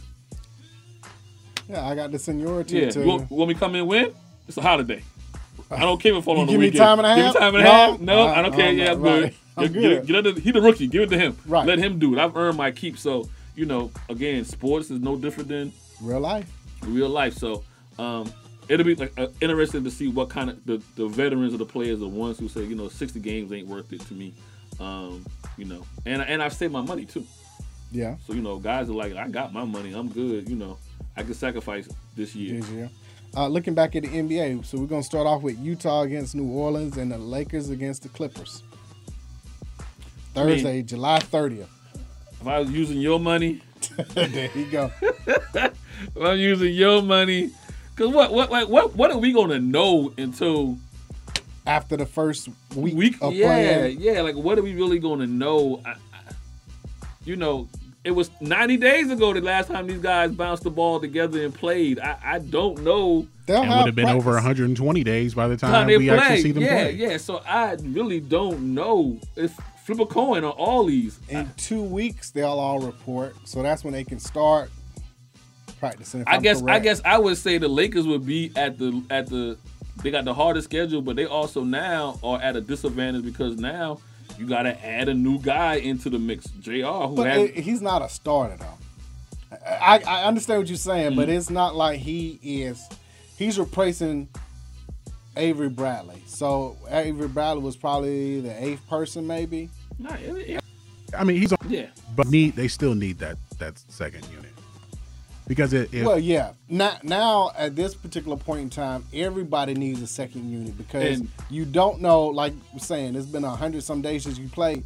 Everybody's conditioning is not the same because you didn't know when it was going to start. Now, years before, you could eat and do whatever you want to do because you knew a hard, fast date in August. You had to report. Yeah. So finals in June, July, you could do whatever you want for 2 or 3 weeks because you like, okay, July 17th, I need to hit it hard to be ready to come back in August. You had a drop dead date that you knew. This has been a fluid situation the entire time. You don't know if everybody's been on their. Not everybody has access to. First you couldn't be in the team facilities. Yeah. And then at one point they said you could, but it was only one person at a time. So. But I'm gonna even go to the point where everybody's like, "Oh, J.R. Smith is there for Avery Bradley." My thing is J.R. Smith. We know what he is. He's a scorer. They need a shooter. Yeah, but he needs the ball in his hand. Whereas Bradley, he plays not better necessarily. Defense. But Avery Bradley played better defense. True, but I think with J.R. Smith, he's a catch and shoot guy. He doesn't have to go off the dribble all the time. He's a catch and shoot guy, which is what they need. LeBron needs someone to kick the ball out to. He's always needed that. Well, yeah. But J.R. Smith is a streaky. Not granted, if he's on, he's on. But most of the time, with him playing with LeBron, he's been on. He's been on. Okay. There will be several games where he'll hit 6 or 7. See, you're still thinking about what are you doing? No. I actually, and that moment. We're trying not to narrow it down to one moment. Right. No. Actually, I'm thinking of JR more New York JR. More Denver, New York JR off the bounce. You know what I mean? Cleveland JR was a catch and shoot. Yeah, I'm about to say not so much he was coming into that catch and shoot role or whatever. But I get it. I just at the end of the day, I feel now all these teams, forget the players. Who do you trust more at the head coach wise and making these things work? Do you trust the adjustments that are going to need to be made? So basically, do you trust Vogel or do you trust Doc? I think I look at it in totality. I trust Doc and the rest of the coaches. As opposed to Vogel. Kid is solid, but that's it. Well, right now, Vogel the head coach. So at some point, it comes to Vogel, he got to say yes or LeBron. No to it. I trust LeBron and Jason Kidd. Okay, this would look at the Lakers depth chart, who they're more likely to start. So they would start McGee, Davis, Danny Green, Caldwell Pope, and LeBron. Right. Off the bench, you got Howard, Markieff Morris, Danny Green. Well, Green started. Kuzma. Green, he started, my bad. Kuzma, six-man. JR, Kuzma, and did they sign Dion Waiters? I didn't know they actually officially signed him, but he would be there too. I'd rather see Dion Waiters a lot more before I see JR. Yeah. That's just me. You know what I mean? So again, I'm not worrying about the players. We got to keep Dion in the confines. Though, well, no, both of them, JR too. So that's my point is again, I think no. JR is looking for another job. Yeah. Okay. So he gonna be okay. He'll be okay. Well, I think Deion looking for another job too. Yeah, I think both those guys are trying to play for a little bit of future. They are, but Deion though, he, can't. I know it's a shortened season, obviously, or whatever. Can Vogel and those guys keep? Listen, they done added some paprika and they added some spices with these two guys, Deion and JR. Again, I am more the collective, the Denvers, the Clippers. It's literally anybody's. But right now, yeah, anybody's. It's a toss-up. We flipping a coin. So yeah, I think it's wide open on both sides. Yeah. I mean, I'm not saying Brooklyn can't have a chance to win with all the people who've been getting the COVID-19, and you know some of them may not play. KD's not playing, and Kyrie's not playing. So Brooklyn is out. They done. Yeah, they done. I mean, even at this point, I would give Philly a 25% chance, even with the issues they've had between Simmons and Embiid not being able to work together. But they're bringing their paper. They're bringing their three back, and Tobias Harris. Yeah. In a short 8 games and then playoffs, anything. The reason why I don't trust Philadelphia is I don't trust Brown.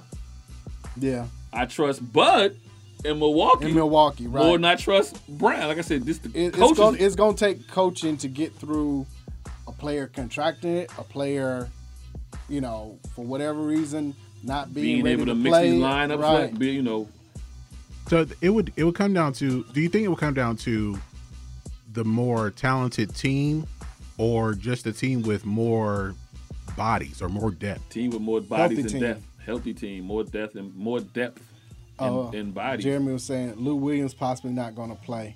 Yeah, that would affect the Clippers. That's huge for them. That's huge for them. That is huge. Yeah, that's automatic 22 points. I mean, unless they're like, hey, well, we'll just go get Jamal Crawford, but I don't think you can't plug him in that quickly like that, though. Yeah, losing Lou would be tough. So again, how do you deal with those losses? They need to go and do. Who was that a couple of years ago? Everybody went down to go talk to him. The DeAndre Jordan when he was trying to leave. Oh yeah, leave Dallas and the Clippers went down to go talk to him and come bring him back or whatever.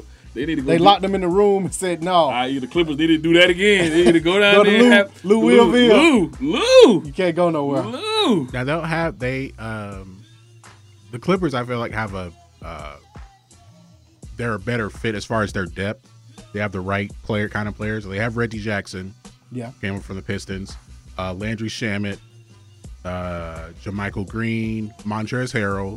Yep. Patrick Patterson. They brought in Joakim Noah. The fastest thing that's going to come. That's right. They brought in Noah. The fastest thing that's going to come around. Offense is going to take a while. It's like with football. We always say that whoever got the best defense, you usually going to win the first 3 games till your offense gets on track. Especially in college. Yep. They had the other Morris as well. That's right.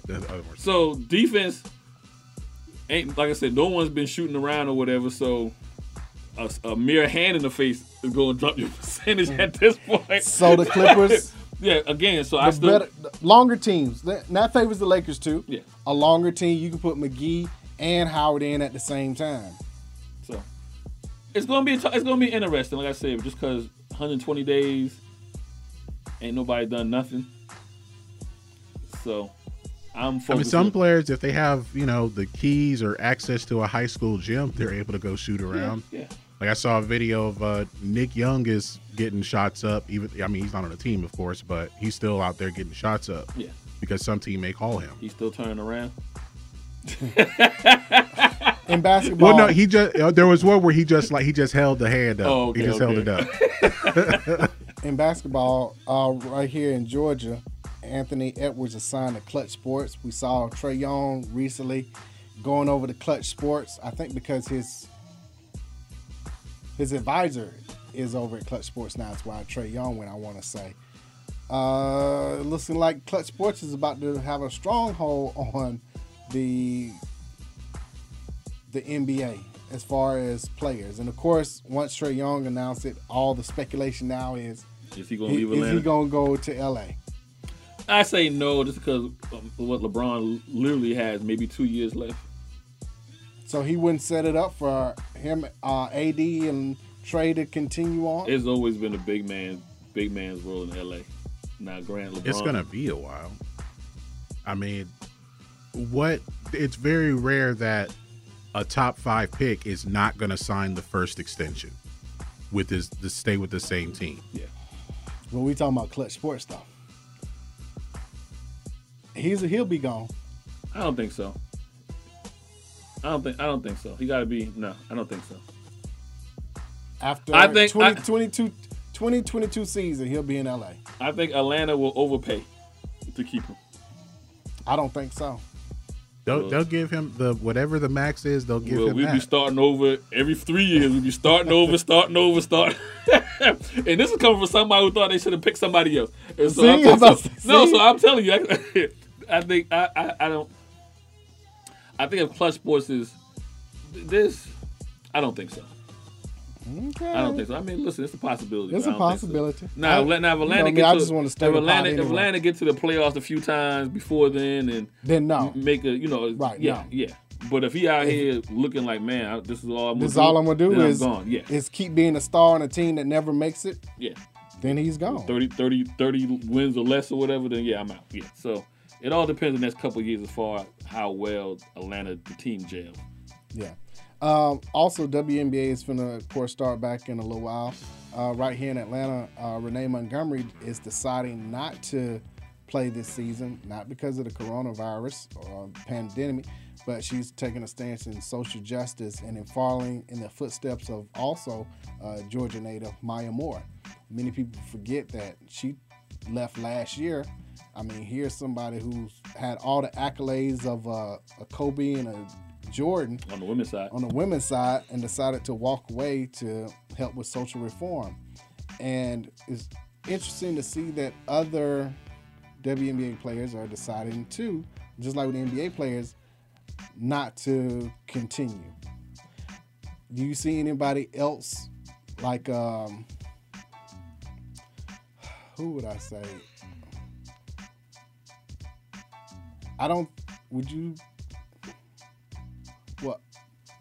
Another superstar like Shanae probably doing this? In the individual sports, possibly. So, the tennis, the boxing, those sports. But, maybe track and field, depending on what's going on. But in the team sports, no. And it's interesting that they're stepping away now because they just got through with the collective bargaining agreement that has given them more money to where the majority of them don't have to go overseas after playing to sustain income. I think again. So you see that it's not about money for them because this is the first time they've gotten any resemblance of decent pay. I won't even say fair pay, but decent pay, and choose to walk away from that for a bigger cause. And how many games they playing? 32. 22, that's right. Because it's 32 games, so it's 22. 36 right down to 22. I'm not saying that what they're doing is not legit and not, them walking away for just social justice reason. But it also doesn't hurt that I'm not 22 games, I'm not playing a full season, I'm not playing back to back. This timing, because of what's going on with COVID and all that kind of stuff, the benefit of me not playing helps me extra year off of my body, only 22 games. Yeah, but they're not making that much. They still got bills to pay. But I'm saying for a person like Maya Moore, you would assume she has a little bit, Well, for her, right. For her, she has a little bit of cushion because of her accolades and whatnot. That plays a factor as well.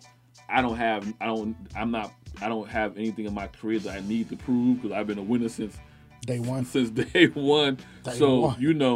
All those things play a little factor. Like I said, I'm not trying to diminish what she's doing, but it's easier for her to make the decision than somebody who we don't know. The fifth, the sixth, seventh player on the WNBA bench who now couldn't go to Europe and make their money in Europe before they came to play. They need to play, yeah.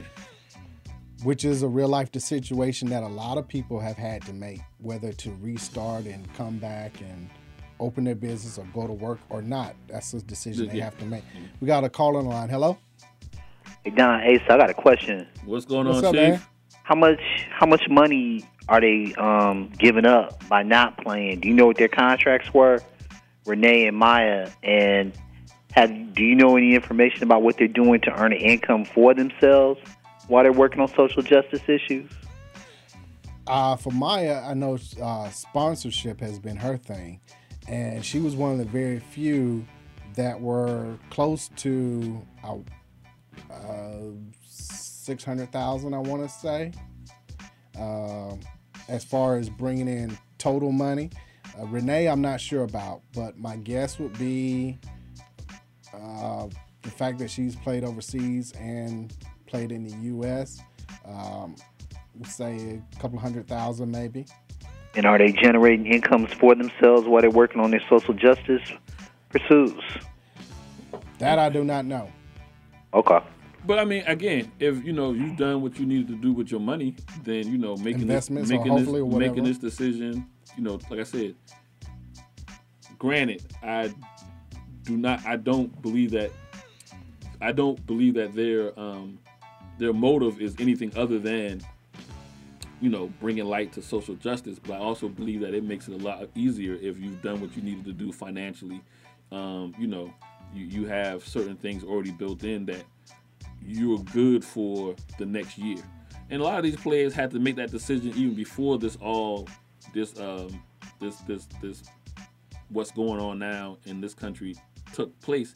They had to start making this decision about what they were going to do about their money back in February and in March, because Europe was having problems, you know what I mean? So they weren't able to go and play over there way before things got bad over here. So Renee's salary back from 2018 was $113,000.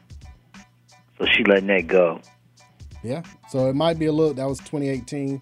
So probably a bump up from that, or, we can say around that ballpark. And what I say, 200? So maybe with an endorsement or something right there, and playing overseas, it's about comparable to probably. I don't know. They might have gotten their regular check from the overseas play because they would do that. They couldn't play because of COVID, but that doesn't mean the league didn't pay them. Don't know. Yeah. And what have they defined what specifically they'll be doing in reference to social justice issues? No, not yet. Okay. Well, Maya Moore, yes, she's been again. She took off all of last year to do that. Renee, I don't think it's going to be in relationship to her foundation. I do know that much, but as far as exact policy and everything, not sure. Okay, I'll go back to listeners. hey, have a good 4th. Yes, sir. But don't celebrate it because our people had to work. we did Juneteenth, baby. We did Juneteenth. Yeah, our people were still working on the 4th of July, 1776. So.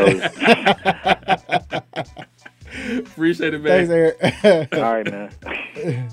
So it'll be interesting to see, what takes place and exactly how Renee and others continue to use their platform. And the WNBA, I know about what I'm about to say. They're not gonna like this. I had the same thing I said about the Major League Baseball. How many games you playing? 22? 22. Some people. Well, you just said they can walk and talk at the same time in relationship to the NBA being a distraction. So play the whole 34. The WNBA, it shouldn't be a distraction. Play the whole either. 34. Now I don't know.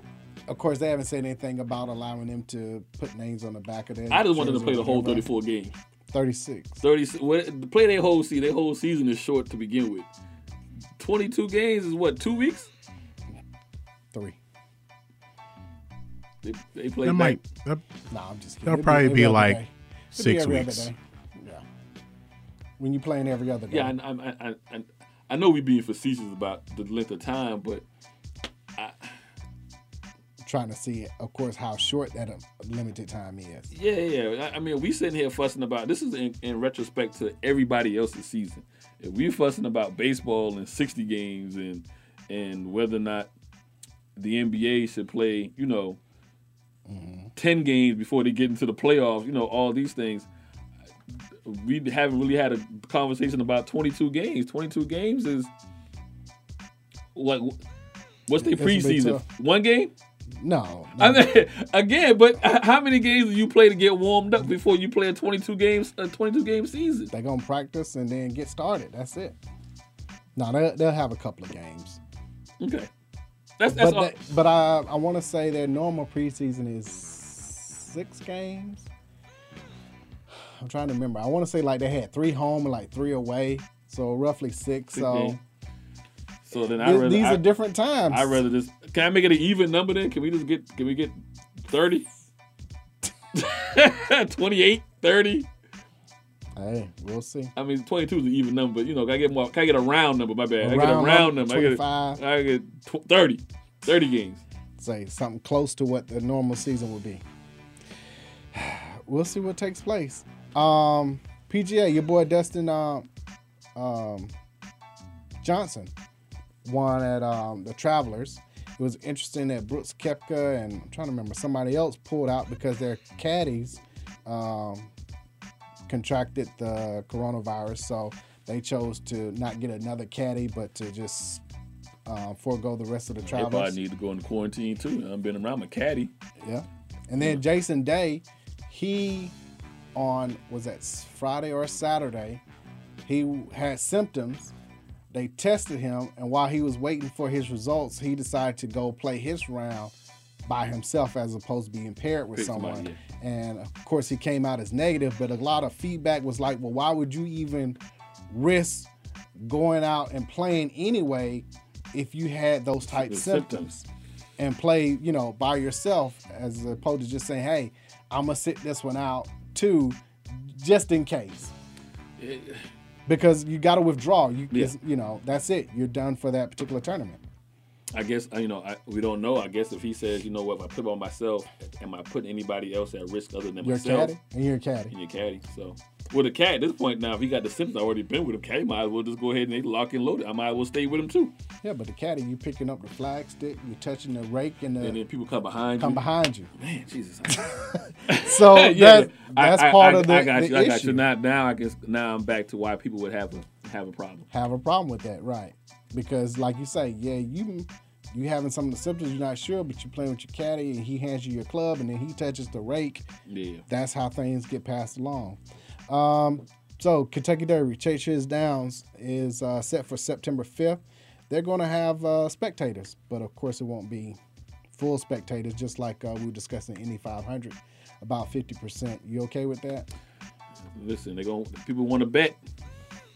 Got your money on. I think the problem that Churchill Downs is going to have is the fact that Breonna Taylor's, the cops that murdered her, haven't been charged yet. So I think that's going to be a swelling point if nothing is done by September 5th. Anything that's going to be anything that's going to have TV protesters and people are going to be right there because they know that's going to draw viewership. If it hasn't happened then, it's going to happen in every Louisville football game. Yes. Every Louisville basketball game. Yeah, until something's done.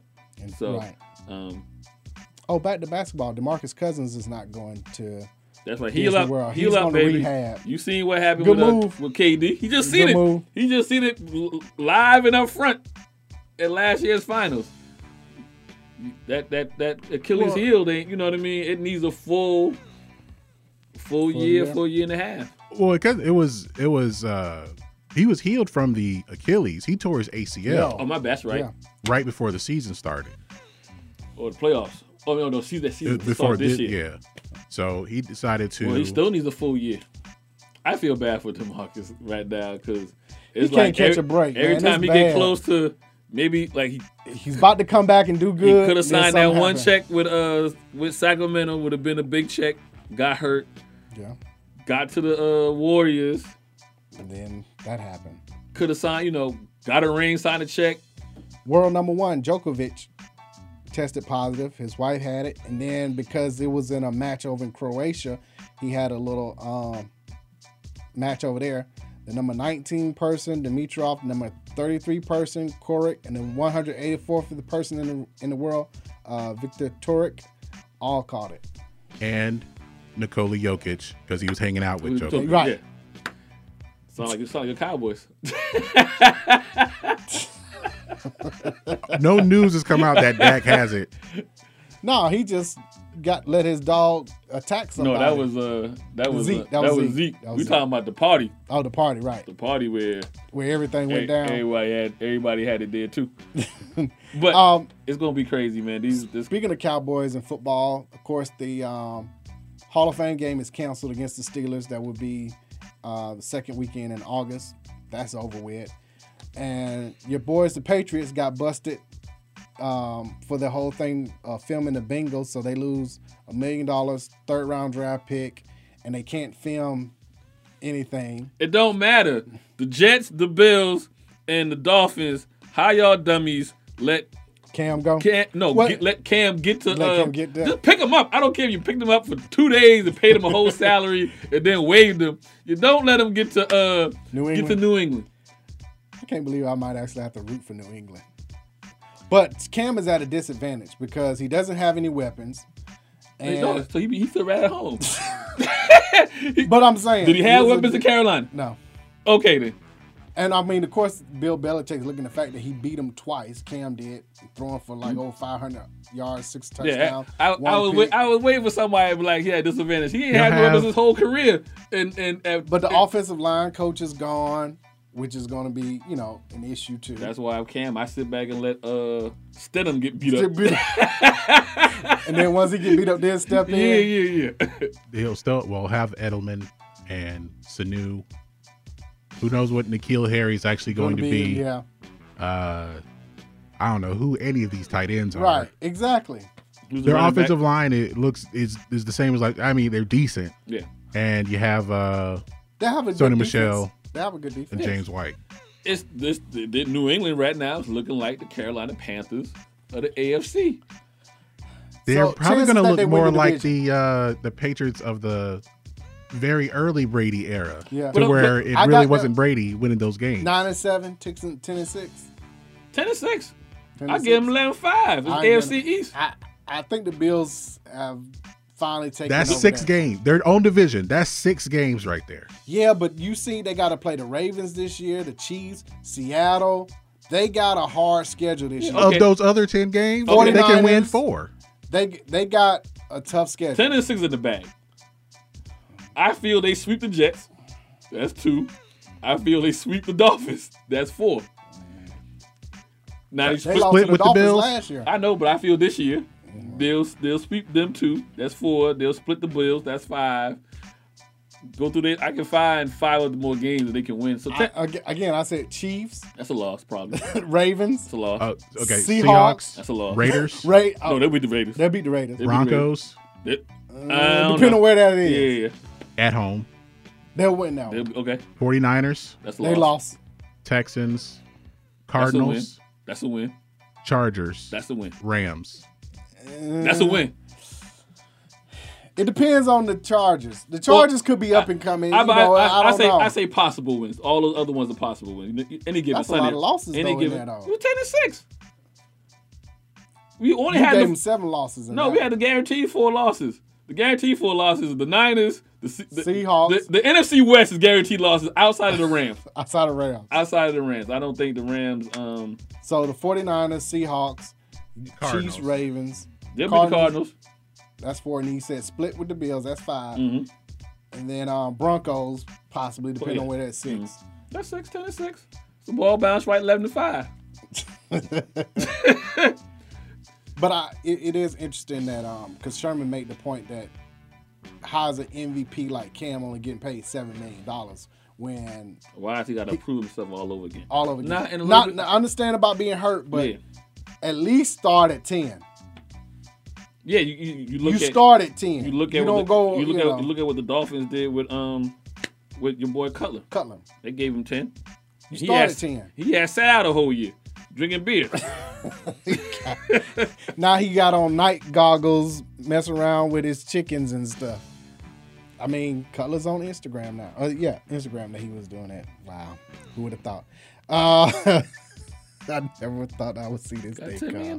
He'll do what he want to do. Oh boy! Make sure you follow DNA Sports Talk on Twitter, DNA Sports Talk on Instagram, DNA Sports Talk on Snapchat, DNA Sports Talk on Facebook. Reach us directly. DNA Sports Talk at Gmail. Website www.dnasportstalk.com.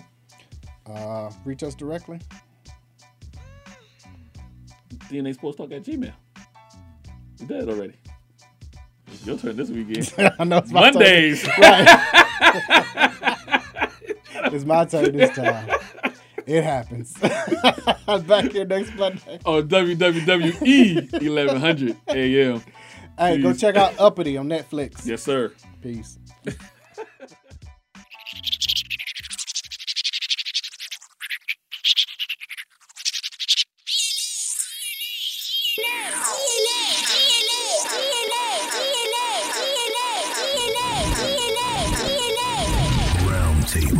Welcome to DNA Sports Talk. This is Don, the D and DNA. This is Ace of the A and DNA. Where we come to you live each and every Monday, 7 to 9 p.m. Eastern Standard Time. On WWE AM 1100, iRadio Now, iHeartRadio, TuneIn Radio. Where we bring the facts about sports. If you don't agree, say so. Tell the whole world the truth is back.